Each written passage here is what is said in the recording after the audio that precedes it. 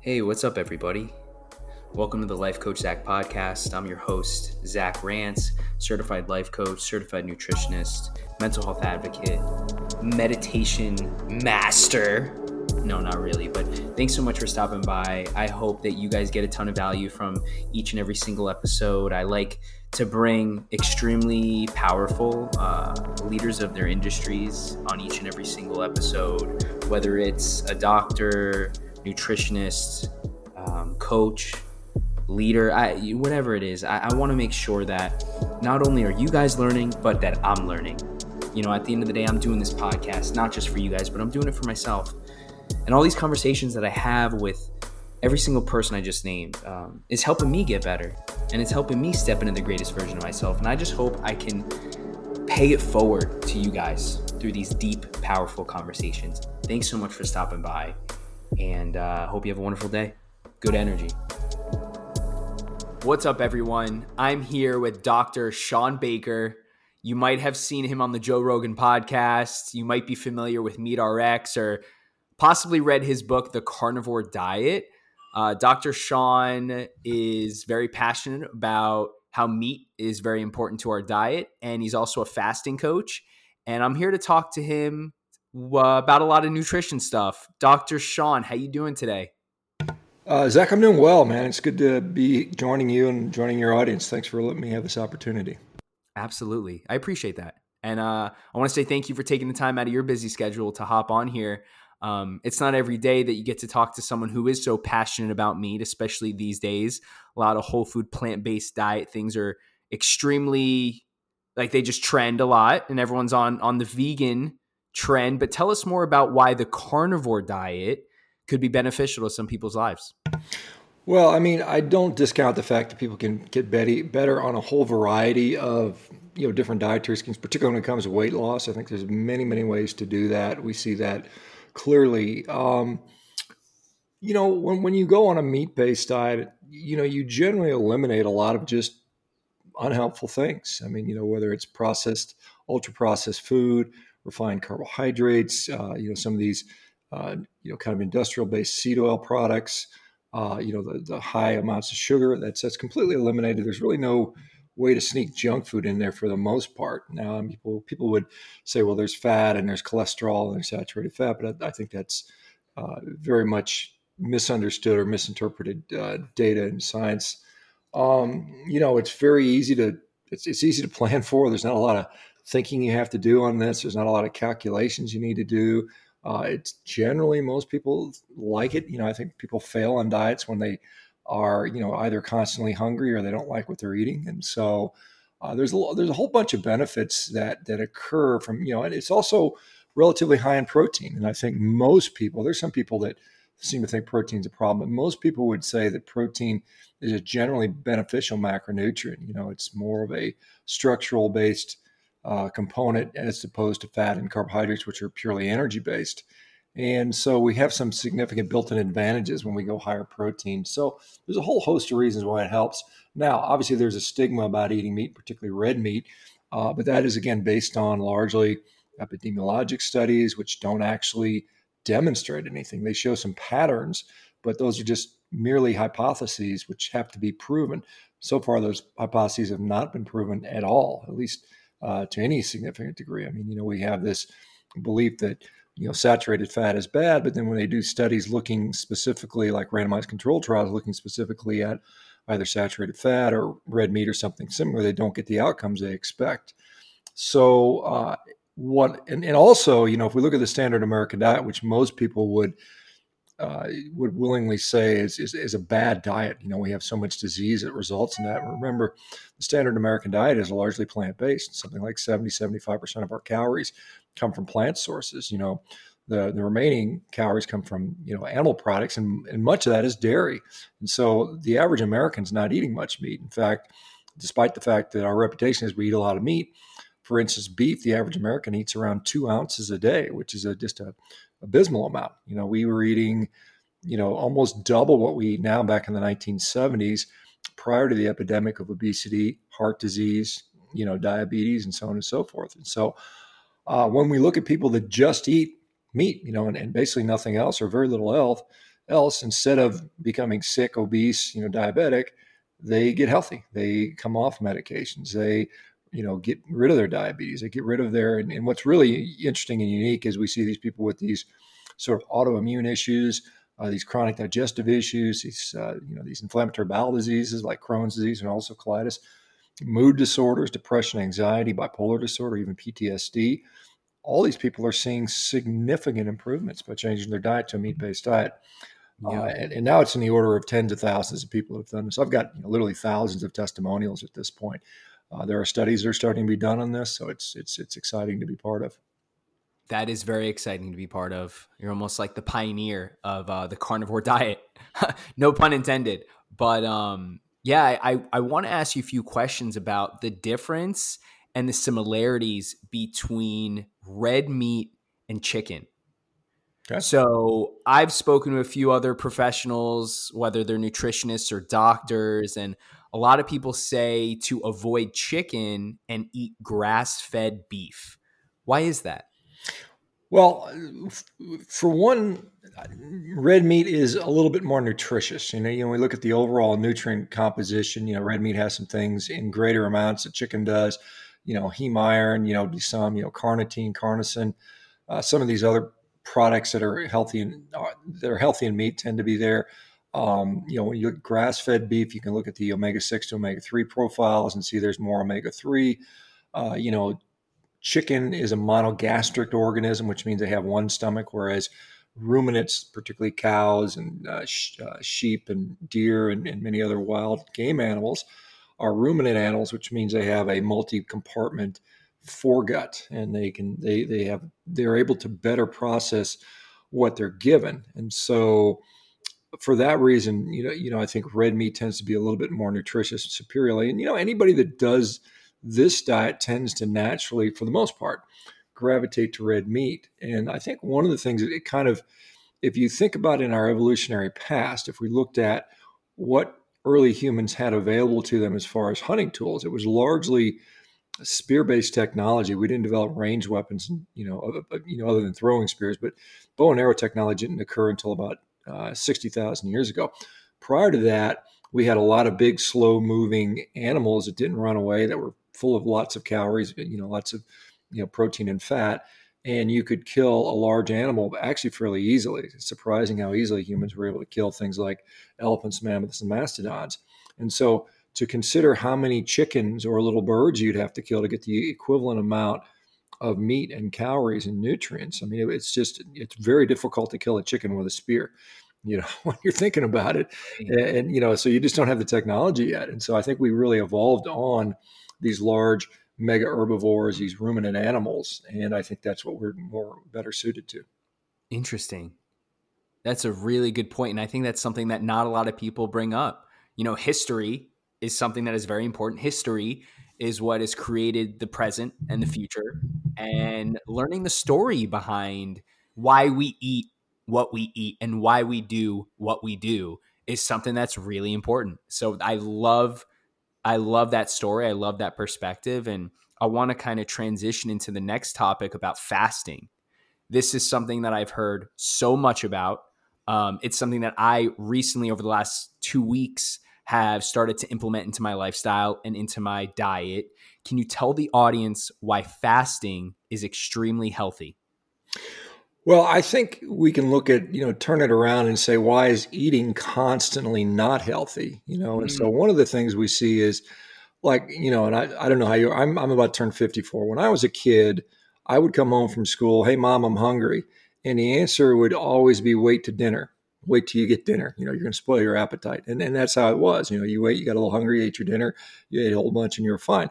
And you kind of ate three discrete meals. And then if we look back historically, if you think about it, it's pretty clear we came from nomadic hunter-gatherers and I would argue mostly hunting. It probably wasn't practical to stop and eat every 2 hours. Can you imagine if you're in this group of 10, 12, 20 humans walking around, doing what you do, and you've got to stop and eat every 2 to 3 hours. It's not very practical, particularly if you're cooking things. You got to build a fire. So it was probably pretty plausible that we ate fairly infrequently, and we ate probably till we were full. and we ate the type of foods that kept us full, which would have been, high animal fat foods, which are very good at satiation and keeping our appetite at bay for many, many hours. We do know that a lot of people like to talk about autophagy. This is this kind of a cellular turnover mechanism. You basically clear out the debris and the sort of the parts that aren't working at a cellular level, and then you replace it with new stuff. You recycle those materials. And so by not eating, that encourages that. Now, there's other ways to have that happen. Exercise, some of these other stressors can also do that. But the easiest thing is to not eat for a while. It's what happens when we sleep. When we, generally, when we're usually, most of us are fasting when we sleep, unless we're getting up in the middle of the night to eat. And some people, I guess, occasionally do that. But I think there's benefits to that for many people.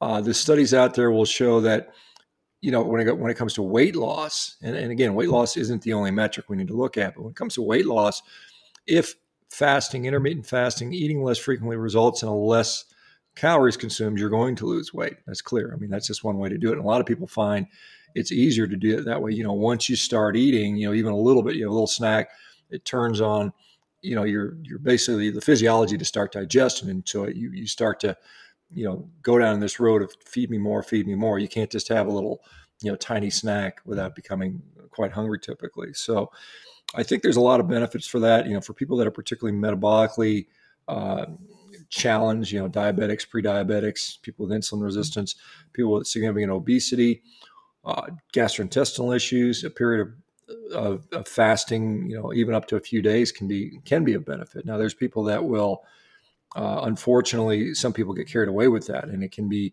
overdone, and I think that is a problem. And we see these people that are chronically kind of stressed out from undernutrition, from trying to overfast occasionally.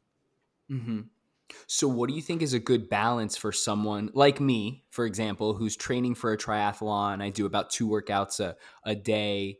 I'm a pretty lean guy, 30 years old. How do you recommend I fast? Well, I don't know that there's any real great benefit for you doing quote unquote extended fasting. I wouldn't sit there and do 3 days or 2 days of fasting. I mean, I think maybe occasionally you do a 1 meal a day type of thing. Again, and I think probably eating within an eating window might suit you. I mean, depending on your training schedule. Now, you remember you're doing things that are unusual to the average person. If you're training twice a day and your goals are to do marathons and Spartan races, you're going to have to make sure you're getting enough calories in. So that's going to be one of the challenges, because if you're doing lots and lots of training, you're kind of burning the candles at both ends if you're not getting enough calories in. So some people struggle with 1 or 2 meals a day because they can't take in enough calories. Now, you can train that to where you're able to eat more at one time. I mean, I've sat down and eaten, and this sounds kind of crazy, but I've had 8 pounds in one sitting before. And that was pushing it. I mean, but I could comfortably sit there and eat 4 pounds of, ribeye steak or something without any real difficulty. And it took a while to get to that point though. And so, I mean, in your situation, I would like, you'd want to balance, maybe the morning session is done fasted, you might have and then, I don't know, dinner. I don't know what your training times are, but, let's say you have a morning training session, it's done relatively fasted, have a late breakfast, early lunch, maybe eat later in the day, or do another training session and then do a final meal, something like. I'm a fan of eating last meals fairly early. I try to get my last meal in by 6. Today I'll eat by about 4:30 and I'll be done for the day. But I'll have had 3 meals in that. I think I started today at around 10. I started eating and I'll be done by about 4 p.m. and I've gotten kind of 3 meals in that. And right now, actually, I'm actually training to put on weight. Or eating to put on weight, which is kind of a different strategy. Interesting. Okay. Yeah, I like all of what you said. I think that's a really good idea. The 2-3 day fasts don't really suit me too well, and it's important to get my calories in. So planning my training around my window of eating is really important. So that is all great information, Shawn. I really, really appreciate that for sure. So last thing that I wanted to talk to the audience about is just balanced nutrition. If you had to tell a random audience member today how they could eat as healthy as possible in a few short words, what would you tell them? Well, I would prioritize foods that have lots of nutrition, and don't have empty calories. I mean, I think that's a pretty safe thing to do. I think when we talk about balance, I would say, what would a balanced diet look like 500 years ago, 1,000 years ago, 10,000 years ago, 50,000 years ago? And so we have to say, what we have today available to us. I mean, we have basically every food category from every part of the world available to us 365 days a year, at least in the United States, we do in most places. And so that would have never, ever, ever been practical. And so some of the sort of dietary suggestions and guidelines to eat the rainbow and eat these various foods that don't even grow, in the same, not even the same region, but even the same continent. Would that have ever been plausible for humans? I mean, how many humans do you think could have eaten, you know, 11 servings of grain and 5 servings of fruit and 5 servings of vegetables every day 20,000, 30,000, 50,000 years ago, or even before refrigeration, and mass transportation, even going back a few hundred years. So it's just kind of how far away we've come from that. And it's not even, and that's just the whole foods that are available. Now we have so many processed foods, so many bars, these things where I saw a recent study looking at, I guess it was a millennial generation, and saying that they're not eating much breakfast cereal. And the reason was, it's not because they thought breakfast cereal was unhealthy or anything. It was just too inconvenient. They had to actually clean a dish. You had to clean a bowl, clean a spoon. Well, that's us. So you'd rather open a package, throw it in the trash, and just eat your little bar and be done with it. And so we've gotten so far away from what it would have taken to eat. If you go back years ago, food preparation and eating and the act of a meal was a significant time commitment. And, there maybe was some benefit to that. And I can see where the convenience has gone away. The convenience factor is not, if you've got to cook a 3-4 course meal, it's not very convenient, but for my part, I'll throw a steak on the grill. It could be done in, 5 minutes and I'm done. And, there's minimal effort, minimal time. And it's very high quality nutrition. There's no, artificial sweeteners. There's no preservatives, colorants, bleaching agents, all the crazy things, sawdust, all the stuff they put in the foods right now is additives. So I think, staying away from, anything that can stay in the grocery store for, 6 months or more is probably a good idea. So, not that everybody has to eat a meat-based diet. I think meat is a very, very vital part of the diet. I think red meat's included in that. But if you can stay there and use other foods that, don't, if you can sit them on your counter and they last more than a week, it might be a problem. I love that advice. If it can sit on your counter for more than a week, it might be a problem. If it sits on the shelf for more than 6 months, it's probably not the first thing you should eat. Absolutely. Yeah. Dude, honestly, wow, Shawn, that very simple and very powerful. Everyone, go to Instagram and follow Shawn at Shawn Baker 1967. That's SHAWN Baker 1967. Head over to Shawn-Baker.com, MeatRx, and Amazon, The Carnivore Diet. Dr. Shawn, thank you so much for your time today. And if there's anything I can do to support you, serve you, help you, push your mission, please let me know. Zach, appreciate it. Thanks. Good luck with your training. And like I said, hopefully the audience enjoyed it. And like I said, I'm pretty available. I make myself available every day, over at MeatRx. I do a live meeting, not 7 days a week at 9 a.m. Pacific, 365 days a year. So we're always interested to talk to folks. Awesome. All right, Dr. Shawn, have a great night. I'll talk to you soon. All right. Take care, Zach. Bye-bye. Thanks.